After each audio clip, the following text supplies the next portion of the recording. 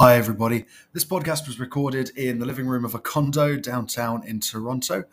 We just had one microphone, but we really wanted to have a chat and get something down. So hope you enjoy it. Excuse me being very echoey in the background, and enjoy Ellie and Natalie presenting the geology from E2 Gold Corp's current projects in Ontario.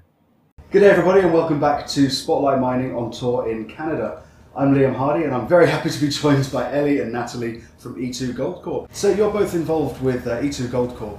Maybe introduce the company very briefly for us. Whereabouts are you based, and what are you looking for? Sure. So we are a gold exploration company, early stage. We have a project in north central Ontario. It's between Timmins and Hemlo. Has a starter resource on it. And the project itself is very large. It's 75 kilometers long. That's about 540 square kilometers. So lots of geologic targets on it. And what we're trying to do as a company is take our resource or any other resource we find on the property, bring it to 1 to 2 million ounces with room to grow, and sell it to a miner or send it on its way. We're not really miners ourselves, we're explorationists. And so that's really our goal with the company. We've been around for a year and a half, started during COVID.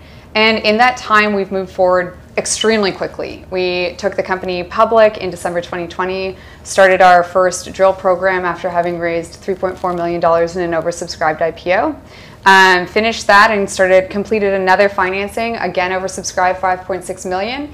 And that was on the back of a lead order from Crescat Capital, who came in at over 10%. And from there, we've started our phase 2 drilling program, which is really designed to start to broaden out along strike and at depth of that resource to start to understand the footprint of the resource and see where we want to go after that. Yeah, that is the elevator pitch. All in That's one. The elevator pitch. There it is. Awesome. So Natalie, you're Vice President of Exploration with the company.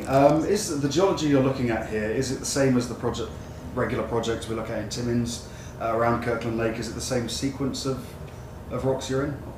Well, we are in Archean Greenstone Belt, and we are located on a large-scale regional shear structure, so there are definitely similarities to those camps. We're in the process of understanding the alteration assemblage to see if there are similarities, but yes, we are regionally in the same context. And what sort of scale are you seeing the alteration on at the moment from what you've seen at the surface? We're seeing it on the order of meters at depth at the moment, but on strike, our resource at the moment is 3.5 kilometers long, and we're trying to work out what that alteration is across the zone to see if it's similar across or if there's different areas that have different alteration assemblages. Yeah. So one of the biggest problems I've heard in Northern Ontario right now is finding staff. There's a shortage of core cutters, same in every industry. There's no one to wait tables, there's no one there's no geologists around either. Are you guys struggling with that at all? We have ramped up very quickly, and there was a bit of a challenge at first to try and find staff. However, we took the approach of that we were looking for a really good team of people that were a diverse background. So we do have people that have international experience, so we were willing to open up that way, not just go with the local kind of flavor. So I think that we've actually done quite well of gathering staff. Definitely. And we're also a really good team to work with. People like to work with us, so it's actually been a very positive experience. Yeah, I think that's true. I think that's a good point. We've really tried to foster an environment where people can grow into the role that they want to, and I think employees see this as an opportunity to do something, to move into roles they maybe wouldn't have at a bigger company. So we've actually been pretty good at maintaining the staff that we have on hand, even if it was difficult to find them at first. And that extends to yourself, right? You're originally a geologist, Ellie? I was originally a geologist, went into law school, became a lawyer, and now I'm combining those two backgrounds into what I'm doing here at E2 Gold. And honestly, going back to site is just, I go often because it's so rejuvenating. You get up there and we've got these amazingly keen geologists, and they really kind of give you a good reason again, why am I doing this and what are they seeing? And it's so, yeah, it's great to go up just to re-energize for sure. Yeah. Yeah. So right now you've got your second rig turning? Yep. Yes. Yeah. How many people have you got on the ground, and what's your sort of active program at the moment? Generally, we are between 15 and 20 people at the moment. That's including prospectors and mappers that are on the ground. In the wintertime, we'll go around to 15 with 2 drill rigs, and that's just the active people that are in camp. And we also have a staff in the office that's helping. That's around 5 to 7 people. Yeah. So it's quite a big team for an exploration company. Yes. It's a big team, but it's also because it's, this week and the past couple of weeks aside, a really good market, and you have to go when the market's good. You have to move forward. You have to capture that, and so we're, really trying to make sure we do that and that we don't miss out on the opportunities now. And also, our activities are really quite fast-paced compared to a lot of other junior explorations, so we're moving very quickly with planning and programs, so we do need people on hand to help with that. And the other thing that you have to remember is that we do have this resource. It's 3.5 kilometers long, and that's where we're focusing our drilling right now, but the property package is massive. There are multiple different targets on it, many which are quite dissimilar from the current McKinnon resource target. And so we're trying to not only drill at McKinnon, but also expand into mapping the other targets so that we can ready it for drill programs. Whether it's this drilling phase that we actually get to drill those other targets or not, certainly the one after that we will want to be expanding out. So it's almost, even though it's technically one contiguous property, it's almost like having 2 or 3 different properties in terms of area. So we have a lot of people because we're doing a lot of different things. We're doing geophysics programs, we have mappers, prospectors, we're rolling out a soil sampling program. Yeah, a lot of activities. Yeah, so that's a lot of data coming in very fast. Yes. You're going to end up with a lot of targets, like you said. How are you going to narrow those down? How are you going to decide which ones to follow up, which ones to hone in on? Part of that decision-making process is going to be how good the data overlaps that we do have and as we collect. So the more information we might have on one target versus another, if there's multiple points of data that line up and validate that target, then they become higher in priority. It will also be figured out by access, how easy it is to get to certain targets versus others. And that can in part be seasonal access, of course. It gets frozen in the winter, and actually that's better for drilling. And in the summer in that area, sometimes there's boggy areas, and so you're going to say, all right, we can't drill there this summer, we're going to wait for the winter, so we'll focus somewhere else. Yeah. And I've just got back from Kirkland Lake and Timmins, and there's a beaver dam that's blocked the main river. So loads of the projects are completely flooded right now. So when it freezes, everyone's going to be much happier. Yeah, Getting definitely. to the rigs was a challenge. Definitely. Yeah.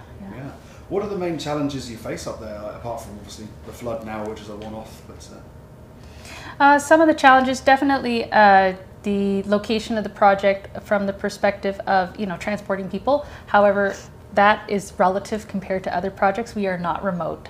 The other challenges are finding drill rigs. That's always been a bit of a challenge, especially the juniors starting up, getting a company to come on board with us. And the challenge we're facing right now is making sure that we ramp up in a very balanced way, that we have financing, people, and project targets moving forward. Awesome. So what's in the very short, sort of near-term future, what can we expect from E2 Gold? What kind of news can we look forward to? Well, right now we're working on our deep drilling program, which is sort of targeting, the resource itself is from surface down to 125 meters, and we're now going below that about 400 meters. We're targeting the 500 meter level. So we're working on that currently, and then we are also starting to drill along strike of the resource and a couple of geophysical anomalies to the north and sort of off of the resource itself. So that drilling program will take us until the spring. You'll be hearing drill results moving forward until then, and of course after the spring as those results delay and come in. We'll also be doing a airborne survey, a large one on our western claim block in the fall, in about a month, I believe. Couple weeks. So that'll be exciting. So really the main catalyst news that you're going to be hearing though would be the drill results. So how does this project relate to other projects in the region? So Hawkins is interpreted to sit along a very regional shear structure called the Porcupine-Dester Fault, which connects Timmins and then moves back up north towards Hawkins and then connects down to Hemlo. And that regional trend also goes into Quebec, and people might be more familiar with the twin regional shear structure, the Cadillac-Larder Lake Break, which goes in and hits up Val-d'Or and comes on eastward or westward into Ontario. And that's important because you get a lot of gold producers along this regional structure when it interacts with the Greenstone Belt. And that's certainly a setting that we see with Hawkins. And we have seen, just looking at some of the regional geophysical maps that have been developed by the government, you can actually follow that shear structure across the property. So it's a really exciting and important regional setting to see a project in, especially in an area where in between Timmins and Hemlo, there's really been not a lot of exploration for the past, up until about 15 years ago, and that's when you start to see a lot of other projects coming online in terms of production. So like Borden and Cote Lake, and so that area between the very historic areas of Timmins and Hemlo haven't seen a lot until the past 15 years. So it's good to see a project on a regional trend like that.